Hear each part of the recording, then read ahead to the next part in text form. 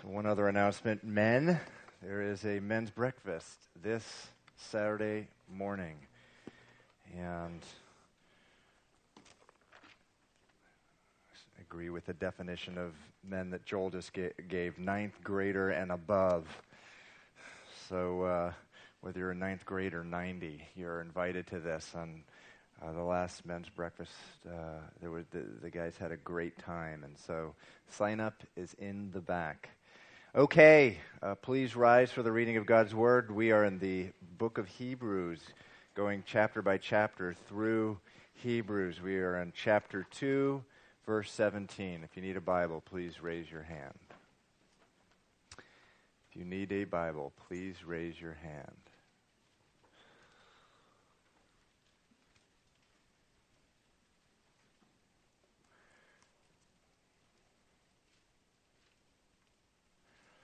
Hebrews chapter 2, verse 17.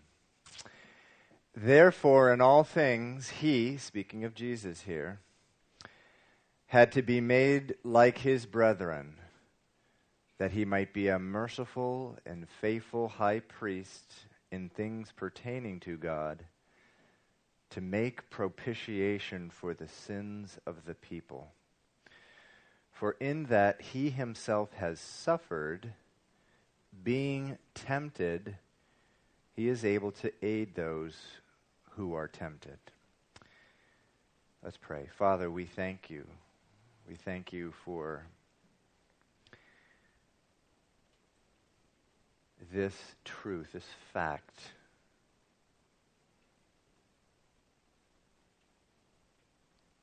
This undeniable reality that is written into creation, that you sent your Son, Jesus, to be made in all things like us, to suffer in all things like us, to be tempted in all things like us, that we may live a life faithful to you. We thank you for this wonderful news, Lord. I pray that you open up our hearts, eyes, and ears this morning to the fullness of this truth. In Jesus' name. Amen. Okay, you may be seated. The book of Hebrews, a letter written to the followers of Jesus who were suffering persecution and loss because of their faith. As we discussed, it appears that at the time of this letter, this persecution had been going on for a number of years. We know from later on in the book, from chapter 10, that these Jewish Christians were initially, when they suffered loss because of their faith, they responded with joy, recognizing that it was a privilege to suffer for their Lord. It says that they actually rejoiced when in the first days of their persecution, their possessions were plundered, confiscated, and stolen. The trial allowed them to relate with Jesus, who not only had his possessions plundered, his garments were distributed to the Roman soldiers by lot, but his life, his very life, was plundered. Isaiah 52 says it was so plundered that his appearance became marred. It became disfigured more than any man. At the time he was on the cross, by the time he even got there, he was unrecognizable.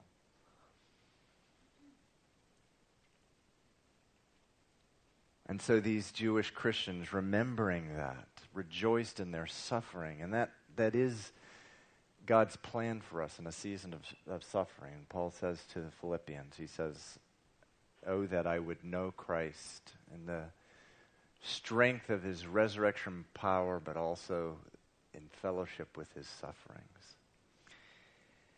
But as the persecution went from weeks to months and then months to years, their faith began to be tested as never before. Their discouragement began to set in, and this is a place where every Christian gets to, a place where their faith is tested as never before.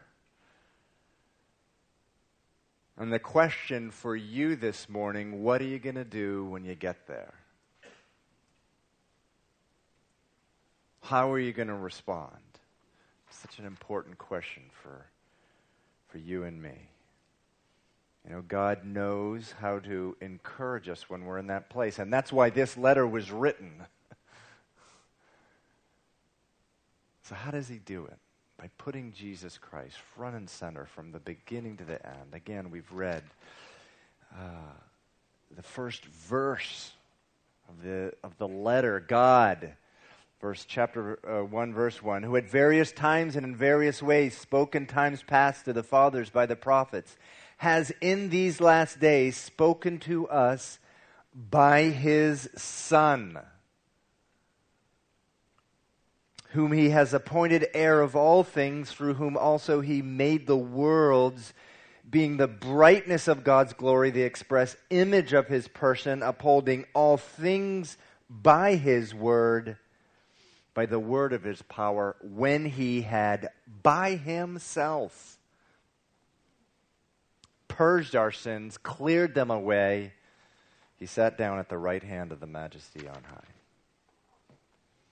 Just a reminder to them, front and center, of who it was that they served. He is the brightness of the glory of God, the express image of God's person, upholding all things by the word of his power. And sometimes it's the best thing to do when you're in a place of suffering, any place, just to remember who Jesus is. He was not just some guy whose life is worth paying a lot of attention to.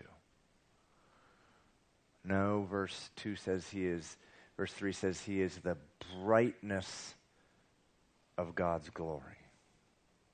He's not just someone who lived after Socrates and Plato, but before Buddha and Confucius, who, like them, was exceptionally wise, but he was also exceedingly courageous and kind to boot.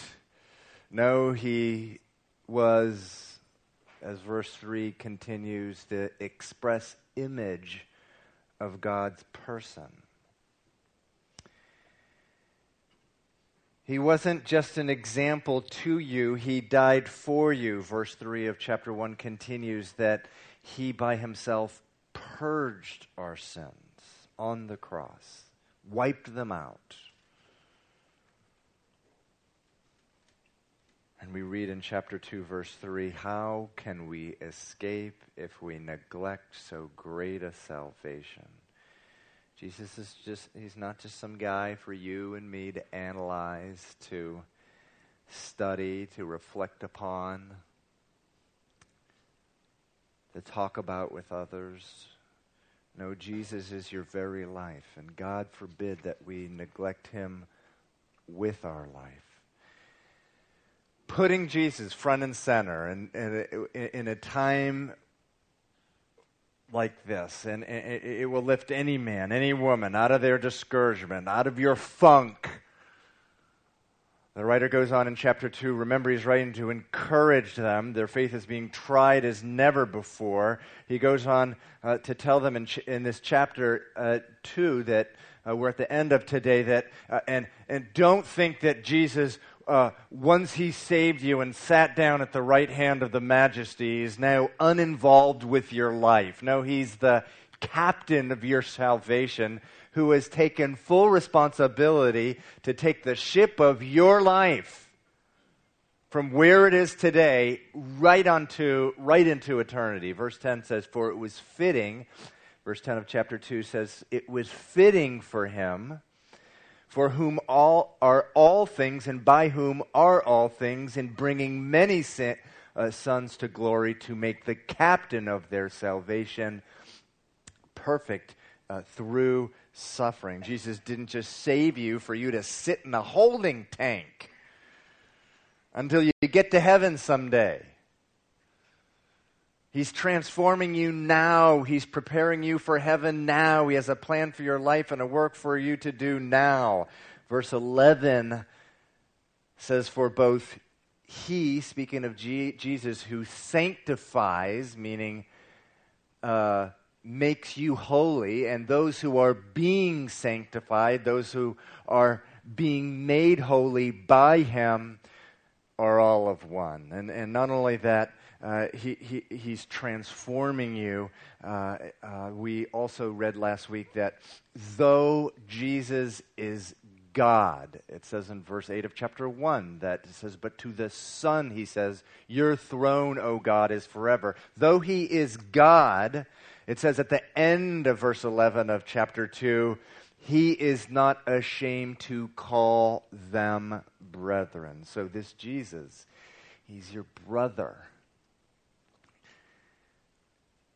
He is your brother. Jesus is your brother. And verse 17 goes on to say, we read it this morning at the end of the chapter, so the chapter finishes out, therefore, in all things, he had to be made like his brethren, like his brothers, that he might be a merciful and faithful high priest in things pertaining to God, to make propitiation, that means to make payment for the sins of the people, for in that he himself has suffered, being tempted, he is able to aid those who are tempted. So Jesus, the captain of your salvation, he has taken full responsibility to take your ship into eternity. And so much of what that means, so much of what it means being your captain, your coach, your brother, is helping you in temptation. And brothers and sisters, I'm so glad that he is our captain, and he can navigate us through that, because temptation is so much a part of life. And it is the one thing that can shipwreck your faith. I'm so glad the captain of my ship is Jesus. Temptation, it's the one thing that can trash your joy. It can trash who God wants you to be. They're like jagged-edged rocks coming out of the water.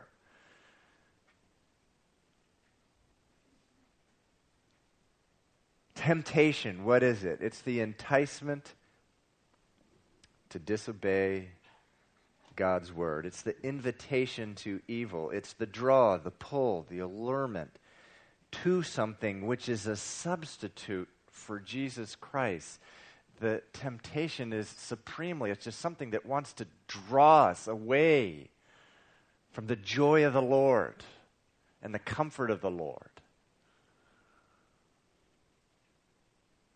Sometimes it's just a painful, nagging annoyance. And other times it's like a 10-ton magnet just trying to draw us in.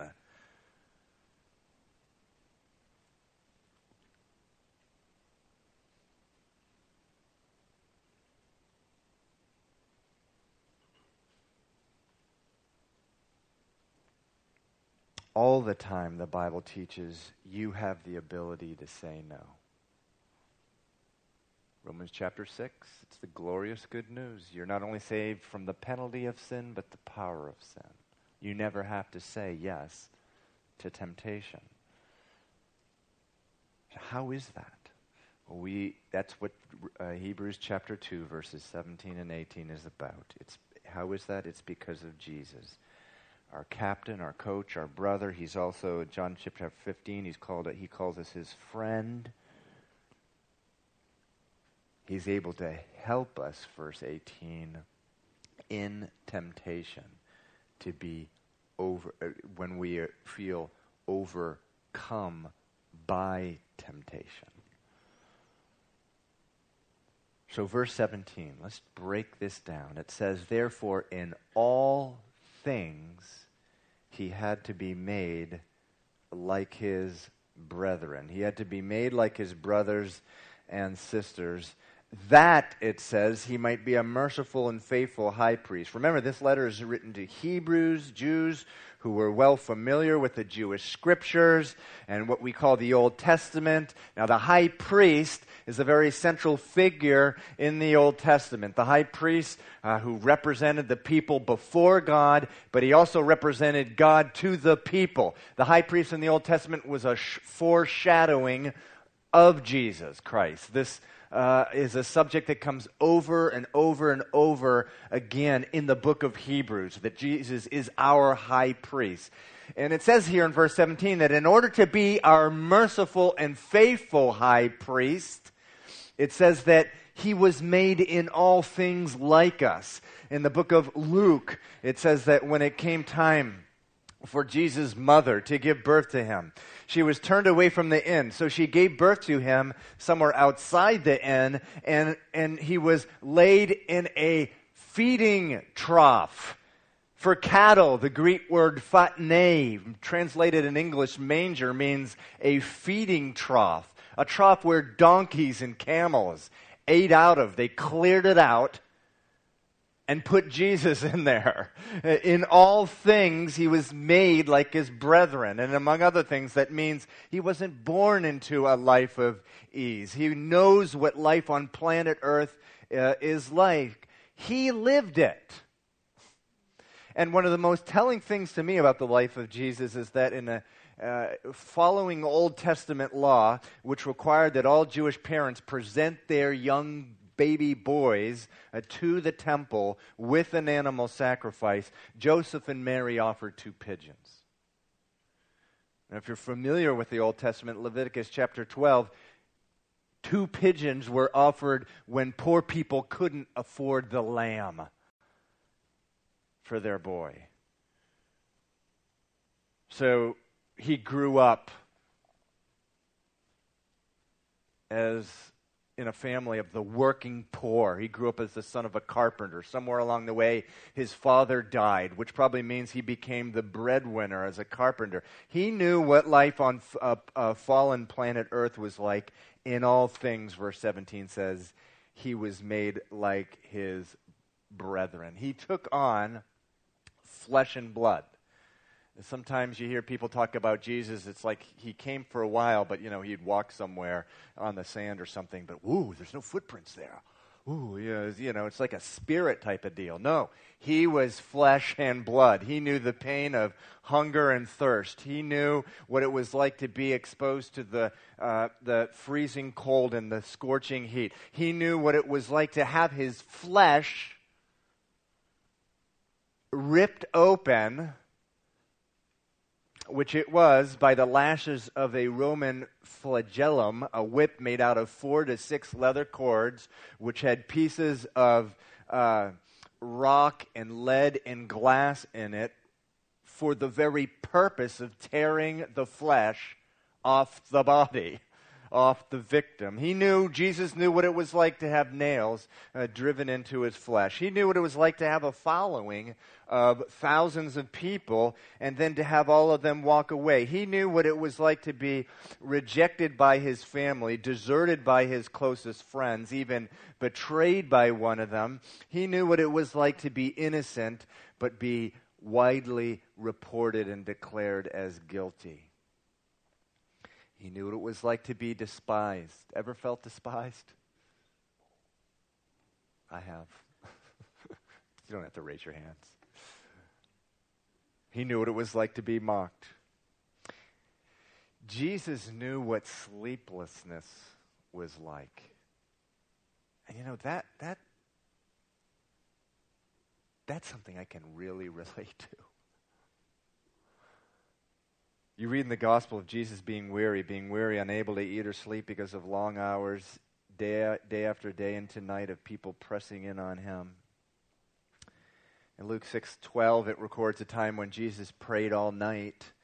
And one of the things I think is just not emphasized enough, that from the time that he was arrested to the time he was crucified, he almost certainly had no sleep. And when you consider what he went through, it's just amazing. He was arrested probably very early in the morning, immediately taken to Jewish chief priests who began to just interrogate him. Says he was hit with their fists, and he was mocked, and he was blindfolded by them. After that was finished, he was taken to Pilate, where he went through another type of trial and interrogation. Pilate didn't want to deal with him, so he sent him to Herod. It says before Herod, the Jewish priests vehemently accused him. It's a man who's been up all night, and just imagine these other men accusing him, are in his face, reviling him, pressing in on him, all with no sleep. Herod takes him back to Pilate, who had another trial of sorts. The Pilate releases him to a bunch of Roman soldiers to be crucified. But before they crucified Jesus, they took him to the Roman Praetorium, where they beat him, put a scarlet robe on him, wrapped a crown of thorns around his head, mocked him, spit on him. Finally, they took him to outside of the city, so that he had to be dragged outside of the city up to Golgotha, where he was crucified. Got there somewhere between the time of 9 a.m. and 12 noon. Jesus knew what it was like to collapse from exhaustion. It's because of that he did that very thing, that the Roman soldiers pulled a man, Simon of Cyrene, out of the crowd to carry the cross to the place of crucifixion. So the point is, all of that is going on. All of that is going on, being dragged from one place to the next with no sleep. I mean, it's hard enough going through a trial when you have a full night of sleep, but to have no sleep, sleeplessness, so much a part of the human conditions. In all things, Jesus was made like his brethren. He knows.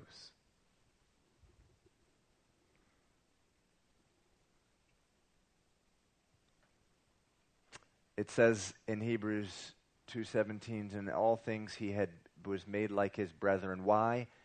So that he might be a merciful and faithful high priest. Okay, now listen up on this one. You, me, we. You need to get the lie out of your head that Jesus is reluctant to forgive you. Wherever you have been, whatever you have done. That that when he forgives, he sort of does it, well, okay, if I must. It says he's a merciful high priest. He so desperately wants to forgive you. He's a merciful high priest. Why? Because he suffered like you. Yes, without sin, we read in Hebrews 4:14, he suffered like us, tempted in all points, yet without sin. But he knows what it's like. And it's hard to sometimes to come up with an example of what this means, but man, I try, so I'm going to try now.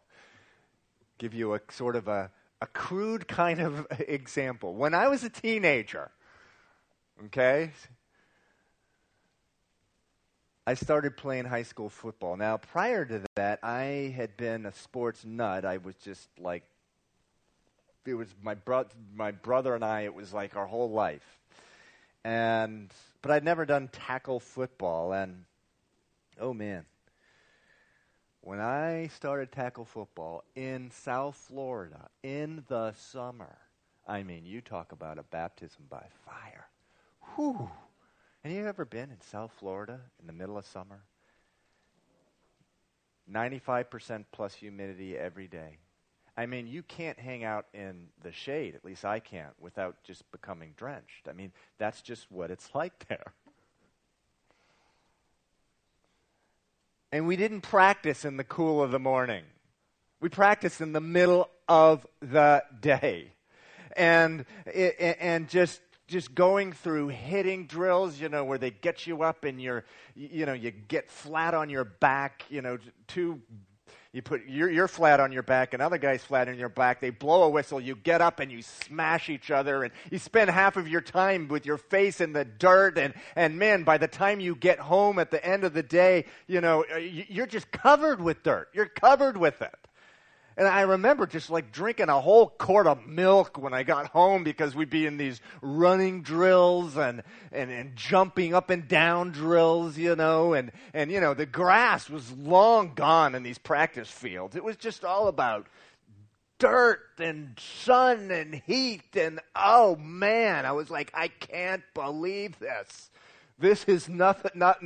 This is like nothing I've ever known.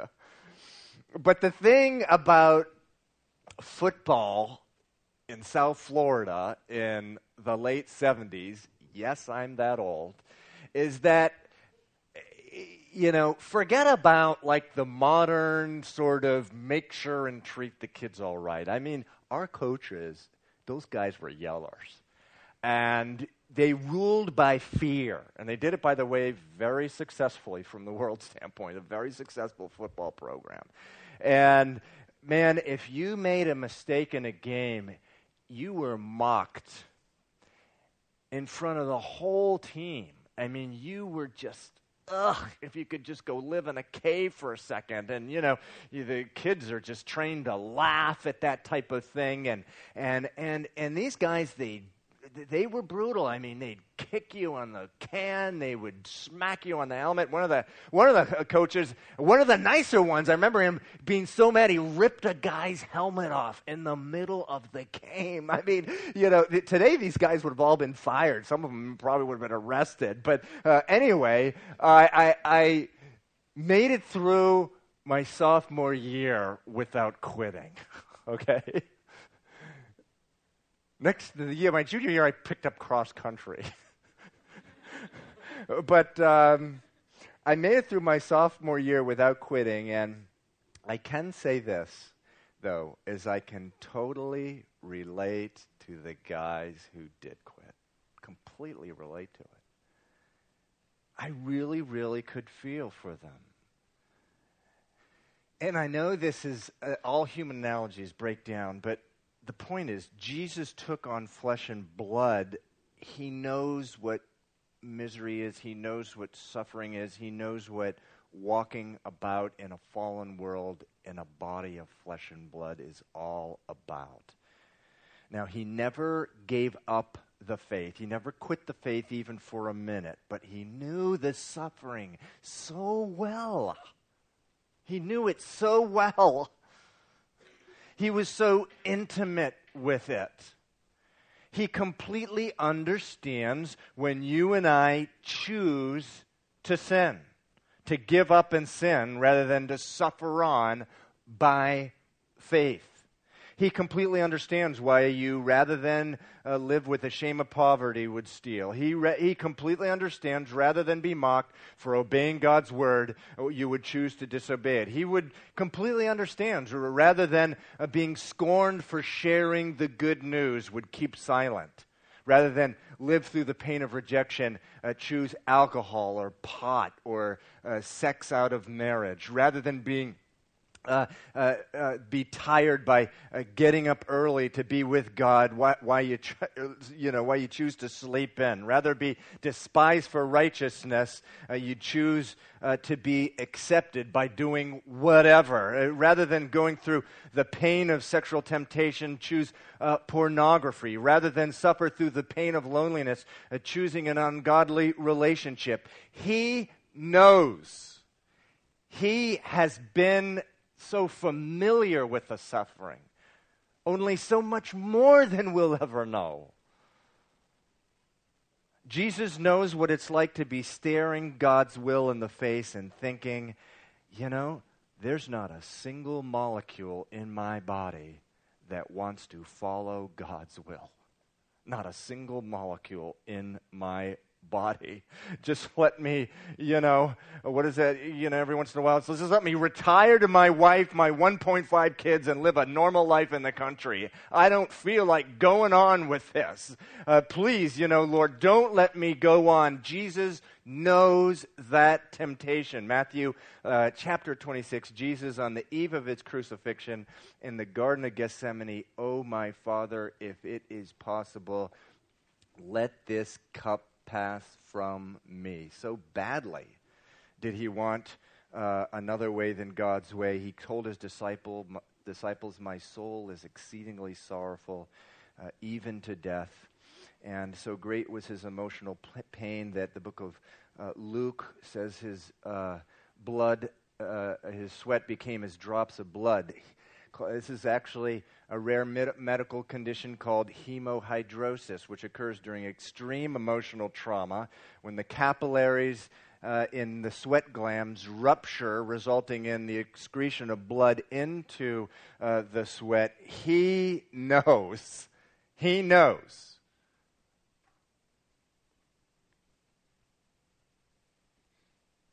what it is like to have not even a single molecule wanting to continue on with God's will. But verse 17 says he's a merciful high priest, meaning he is so ready to forgive you. He knows who you are and what you have been through, and he longs to forgive you. You don't have to strive for his forgiveness. He's not reluctant to forgive. He knows the weakness of flesh and blood. He can totally relate to your failure. And he came to forgive. Jesus said in the book of John, "I did not come to judge the world, but to save it, to forgive it." So Jesus knows how to minister to you when rather than press on with God's will in your life, you chose to walk away. You chose to give in to temptation. You chose to hold on to it and live with it for a season. He knows. He's a merciful and faithful high priest. And, I don't know if you've been in this place, but have you ever cried out to God for wisdom and heard nothing? Have you ever cried out to God for comfort and only to have the pain continued? Have you cried out for healing only to have the sickness get worse? Have you cried out for God to ease up the trial? Cool out, God. Ease up on this thing. Only to have it get worse. When Jesus was hanging on the cross, he said, what did he say? My God, why have you forsaken me?" He knows about that place. He's been there. So the writer of the Hebrews is writing to a people who had probably been praying for their trial to ease up. It didn't. It seemed like God was silent. In the Psalms, King David cries out, "God, how long are you going to be silent?" And so here is, when God is silent, that is when temptation is at its worst. Man, if God isn't giving his wisdom, I'm just going to go with the wisdom of the world. If God isn't going to give me comfort, I'm going to go seek the world's version of comfort. If he's going to heal me of this sickness, I'm just going to have to go someplace else to get the healing. Now, I can't possibly overemphasize how dangerous a place this can be.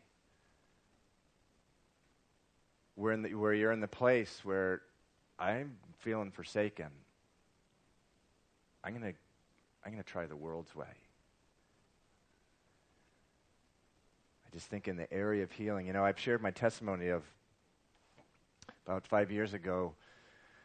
I had been living for about a year and a half with just the most awful neck pain that had originated with a childhood injury. And it was so terrible that my doctor had prescribed 2 kinds of narcotics for me to take simultaneously. It was just crazy. I had so much, to make a long story short, I had so much medication pumping through my veins that my heart went into an arrhythmia, an irregular heartbeat, and I had to check myself into the hospital, go on medical leave. Pastor Scott took over the pulpit, and I decided, I just can't live like this. I gotta get rid of all this stuff. And so what happened, of course, all the pain comes back with full force. And for any of you who have ever been in a lot of pain, it literally drives you crazy. And you want to do anything to get out of it. And I was just a slobbering mess. I just couldn't stand it. And having to go through the whole withdrawal process of coming off these prescriptions was, in the middle of it all. So anyway, you got to understand that by this point, this has been going on for a few years. I tried every doctor, every pain medication, every rehabilitation specialist, and of course, everyone's just sort of offering their opinion and this type of thing. But there was one doctor, a woman in Newton, who was well known nationally for an innovative kind of physical therapy. And I had been on her waiting list for about 6 months, and I had just been called in. And so to give you the picture of what was going on, this was it. I was at the bottom of the barrel, and this was my last hope. Now, please understand and don't be deceived by modern media and advertising or anything else. Listen very carefully. There are many healing methods out there today which are nothing more than occultic, meaning, by that I mean, they are demonic means of healing, masqueraded as something else. The Bible says in 2 Corinthians chapter 11, Satan masquerades himself as an angel of light. And listen, you can write this down, and I'm sorry if I'm offending someone. If I do, don't shout it out. Talk to me after the service. But Reiki is one of them. I know it is. Just go into Reiki.org and start to read and compare that with your Bible. Reiki, it says, is just on Reiki.org. This is the official site, not some crazy preacher's opinion of it. This is their site. It says it's administered by the laying on of hands and is based on the idea that an unseen life force energy flows through you. It is spiritual in nature. It comes from God. It's a spiritually guided energy, and the treatment feels like a wonderful glowing radiance that flows around and through you. This happens because of what is called attunement. Attunement is given by a Reiki master who allows their student to tap into an unlimited supply of life force energy. This terminology is pure deception. Now again, we read in 2 Corinthians chapter 11 that Satan masquerades himself as an angel of light. When you tap into that kind of healing, you are tapping into something that is very destructive for you spiritually. And if you don't believe me, come talk to me. I got plenty of stories to tell you of what happened to people who went this route. So anyway, I come into this physical therapist's office, and I see some Reiki signs up, but that doesn't really bother me because, if you've had pain medication and you've gone to things like chiropractors and stuff, some of the chiropractors, although they're totally clean themselves, they try to help people out by putting alternative forms of medicine up there. And so it didn't really bother me that she had a couple of these signs. There was a couple of other New Age type of things there too. And so anyway, I the first couple of times, I went to this woman. It was kind of normal. But when I was at the height of my pain, off my medication, this was it. She was the last resort. I went there with Stephanie, my wife, and I'm sitting there lying on this this table. And all of a sudden, this woman starts saying, okay, now, Jesus, I want you to come into this room. And she starts chanting things and calling Jesus or a Jesus into the room. And I'm like, what is going on here? I'm a pastor of a new church. and so, she gets through her thing, and I say, are you a Christian? She says, oh, no, but I know that you are, and so I just take advantage of any kind of spiritual force when I can. And so I just wanted to call Jesus into the room. And so what became very evident to me during the conversation is this woman, while not a Reiki master maybe, had completely opened herself up as a part of her healing practice to the demonic world. And there are so many Christians who they're not hearing from God. They're not being healed through in their sickness. They're not being healed through regular means. And so they say, well, I'm sorry. I feel forsaken. My God, why have you forsaken me? So I'm going to go somewhere else. Well, at that time, I had a choice to make. Who is my Lord? And was I going to move forward as Jesus did for me, by the way? When the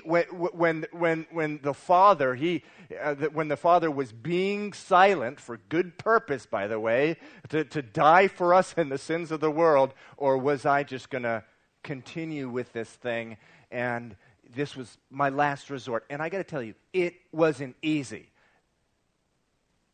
I wasn't like this, oh, well, obviously I'm not going to do this. This was it. I'm going crazy in my pain.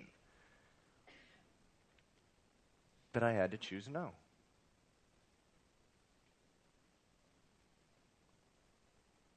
And I got to tell you, it is so helpful to me to know that I have a faithful and merciful high priest who is made in all things like me, who, as verse 18 says, has suffered, being tempted, and now he's able to aid or help those, including myself, who are tempted.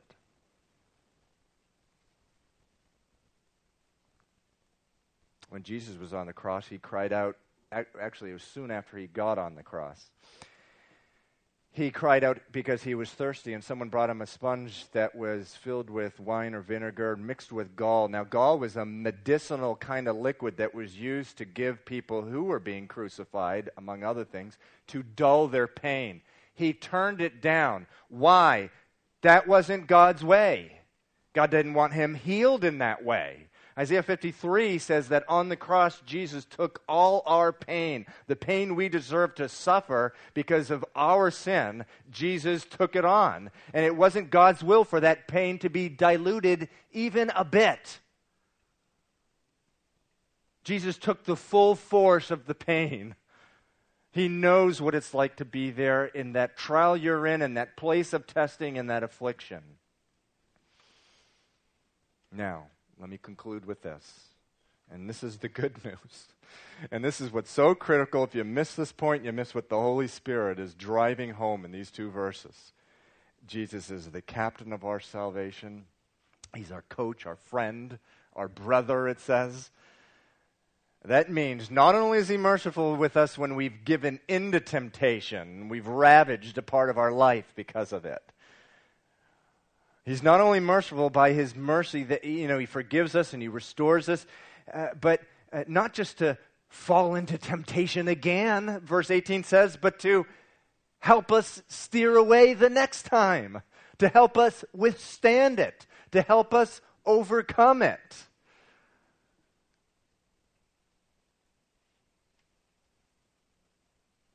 I like 1 Corinthians 10:13, which says, no temptation has overtaken you, but such as is common to man, but Jesus will give you a means of escape. So don't think, because this is a lie, that just because you're overwhelmed by sin, overtaken by sin, well, I just got to give in. Ever given into that lie? Yes, me, multiple times. I'm overtaken by it. I'm overwhelmed by it. I'm just a human. I guess I just got to do it.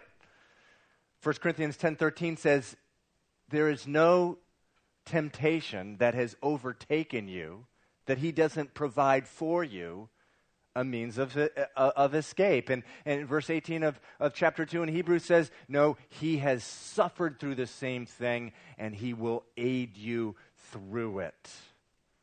I love Luke chapter 22, verse 31. Jesus speaking to the Apostle Peter, Simon, Simon, indeed, Satan has asked for you. It's a creepy kind of thought, isn't it?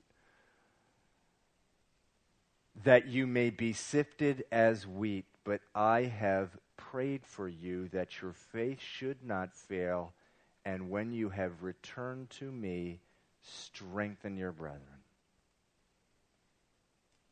Again, 1 Corinthians chapter 10:13, no temptation has overtaken you, but God is, except such as is common to man, but God is faithful, who will not allow you to be tempted beyond what you can bear.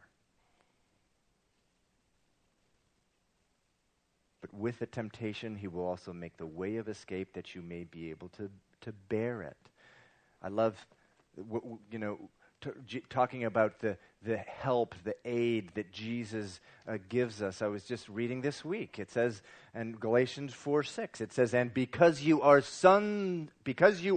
sons, God has sent forth the Spirit of his Son, which in your hearts, which cries out, Abba, Father, Daddy, Father, help me, is a translation there. And then finally, I love Hebrews chapter 11, the last couple verses of that chapter. Turn with me there, and we'll just close there. Now, Hebrews chapter 11, one of the most famous chapters in the Bible. The writer goes through the list of the greatest men and women of faith in history, and actually in the Old Testament, and gives a brief description of what made them great. It is one awesome chapter. We will get there someday. But maybe the most astonishing thing about this chapter is the last two verses. Let's read them together. It says, and all these, speaking of all these men and women who had lives filled with faith, having obtained a good testimony through faith, and that's what you want, that's what I want, says they did not receive the promise.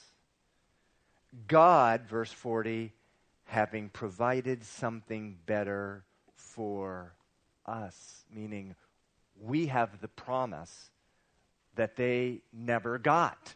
And as great as they were, as awesome as their faith was, they didn't receive the promise. We did. What is the promise? Jesus says it in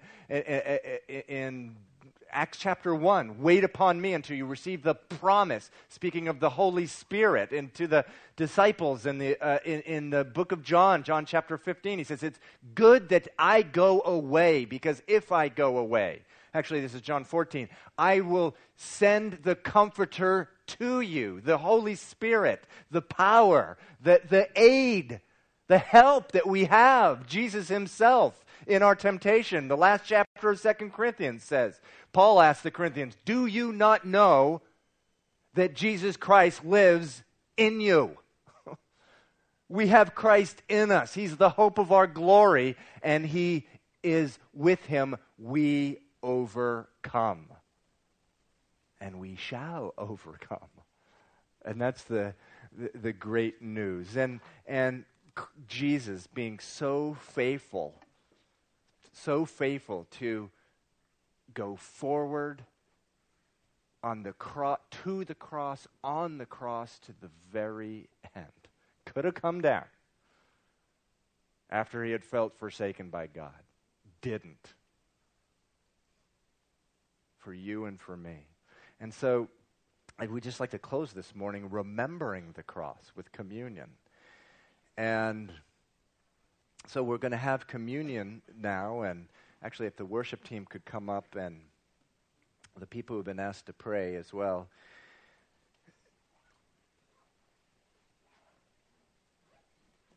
All of these promises, this promise of being able to overcome in the midst of temptation, is a promise for a believer in Jesus Christ. The Bible says that Jesus' first public testimony, his first public speaking, his first public declaration,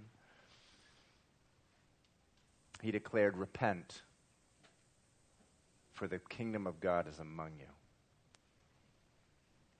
In order to know the kingdom life, and in order to be a part of God's kingdom, and in order to have any bit of this entire sermon apply to you at all, the Bible says that you need to believe what Jesus has done for you, and you need to repent, meaning you need to turn away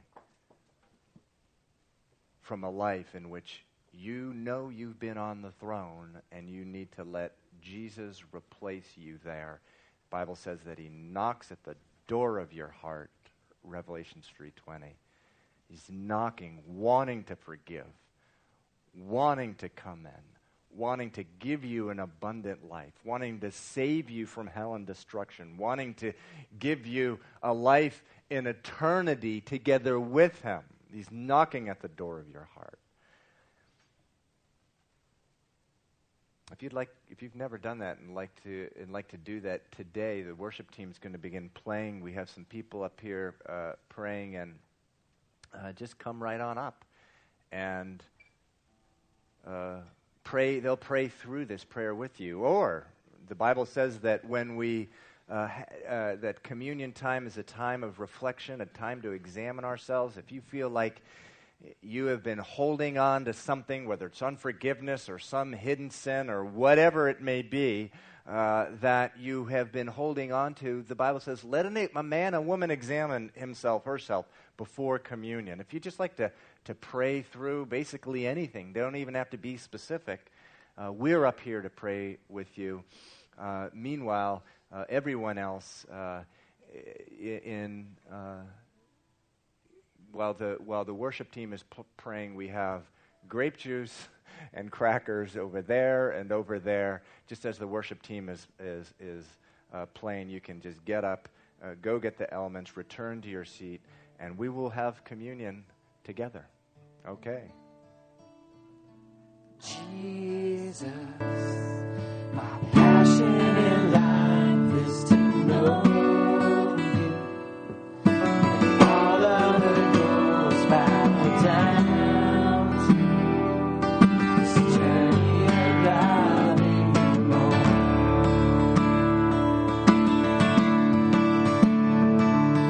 So Jesus, you showered your goodness on me, giving your gifts so freely.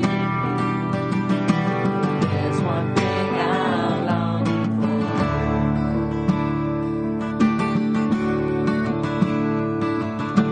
Still my heart's cry, and my prayer for this life. Above all else, above all else, above all else, give me yourself.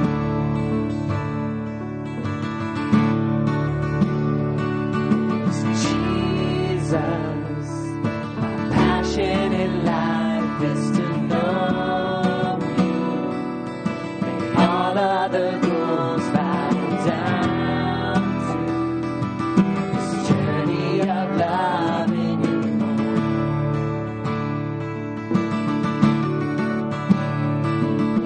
Jesus, you showered your goodness on me, giving your gifts so freely.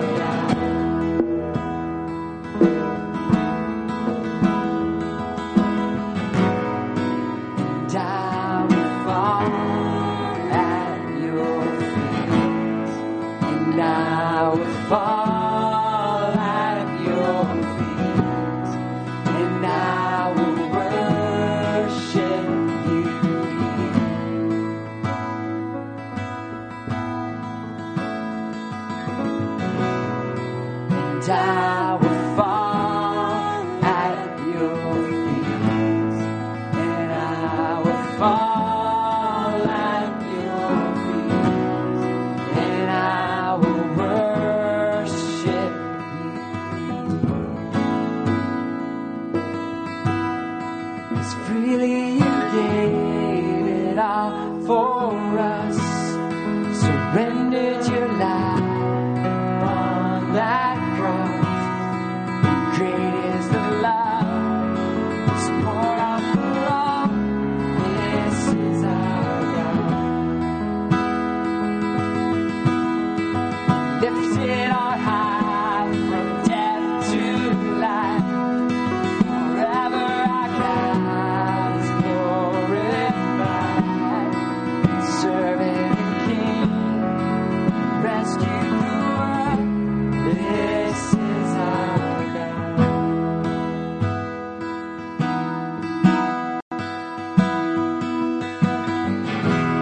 I'm forgiven because you were forsaken.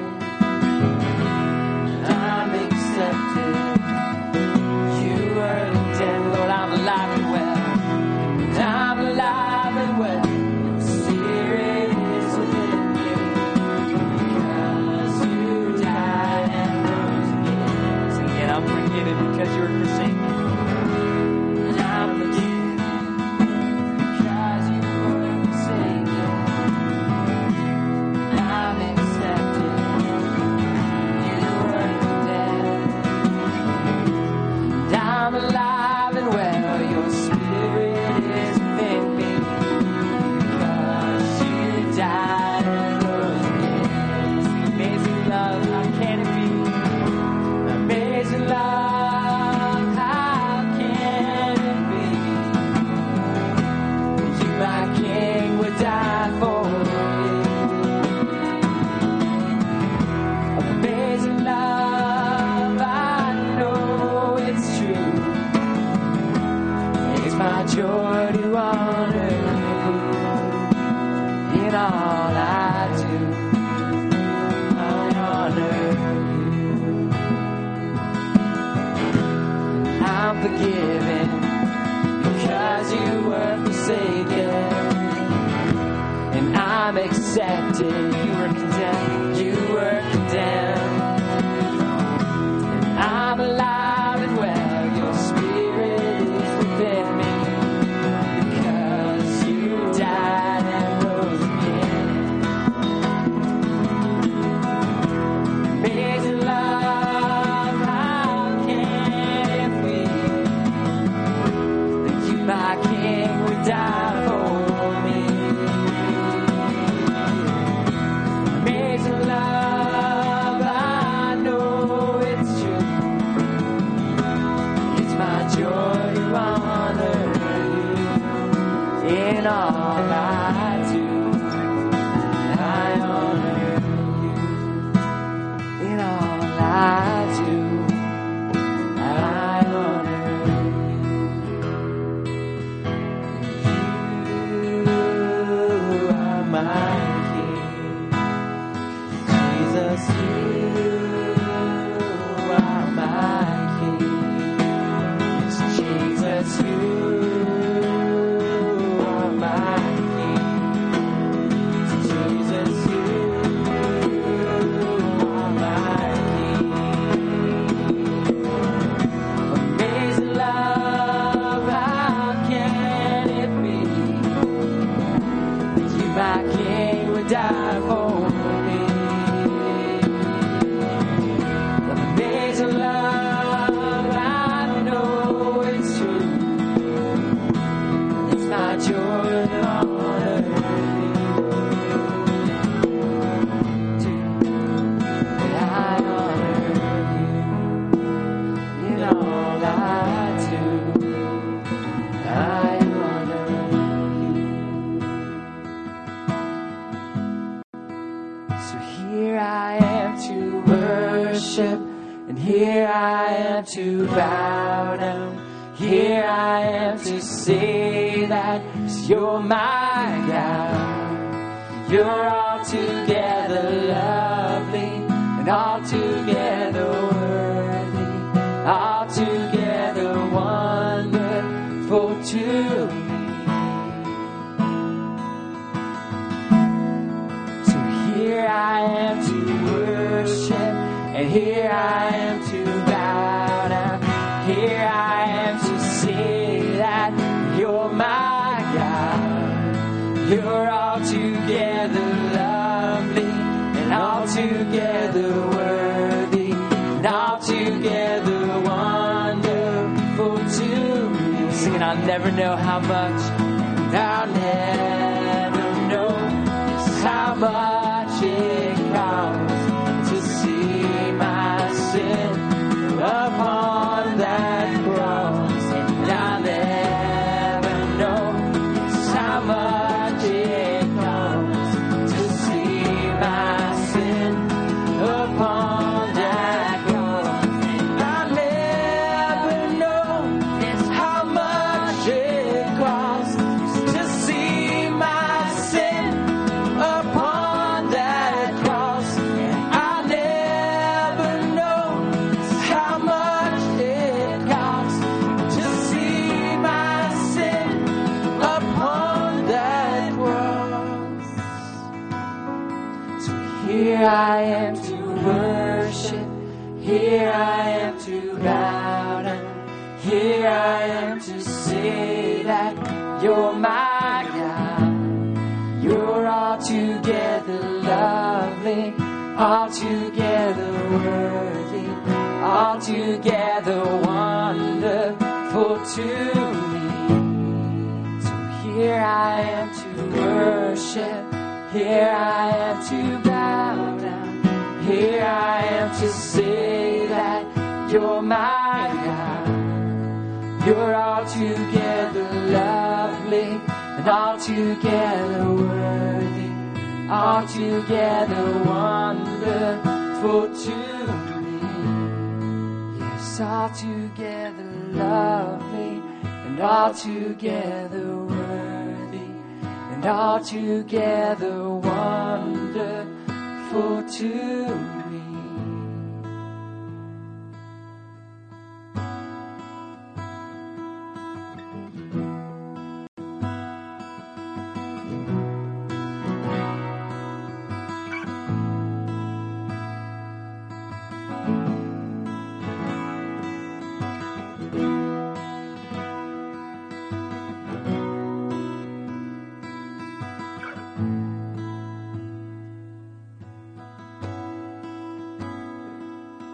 Just thank you for your precious blood that flowed for my sin.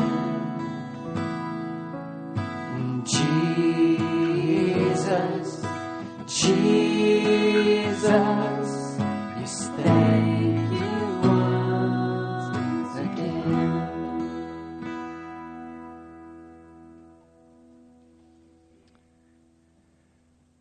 Okay, 1 Corinthians chapter 11, verse 23. This is Paul by the Holy Spirit. It says, "For I have received from the Lord that which I have also delivered to you, that the Lord Jesus, on the same night in which he was betrayed, took bread. And when he had given thanks, he broke it and said, 'Take, eat. This is my body, which is broken for you. Do this in remembrance of me.'"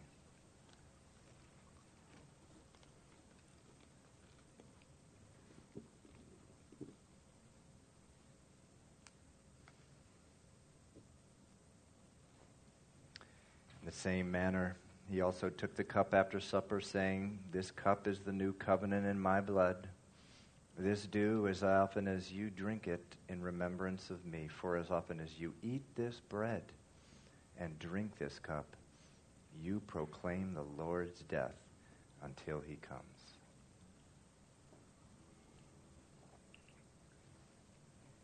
Father, we long for your Son to come. Lord Jesus, we do long for your return.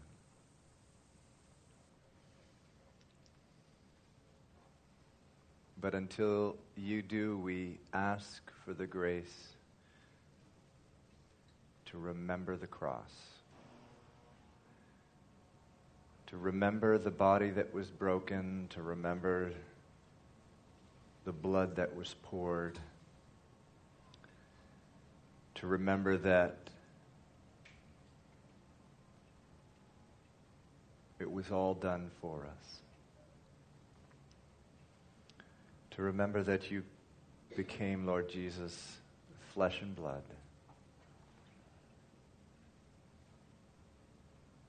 so that in every way you could be a faithful and merciful high priest. We thank you that you're not only a high priest, you're a captain, a coach, a friend, a brother.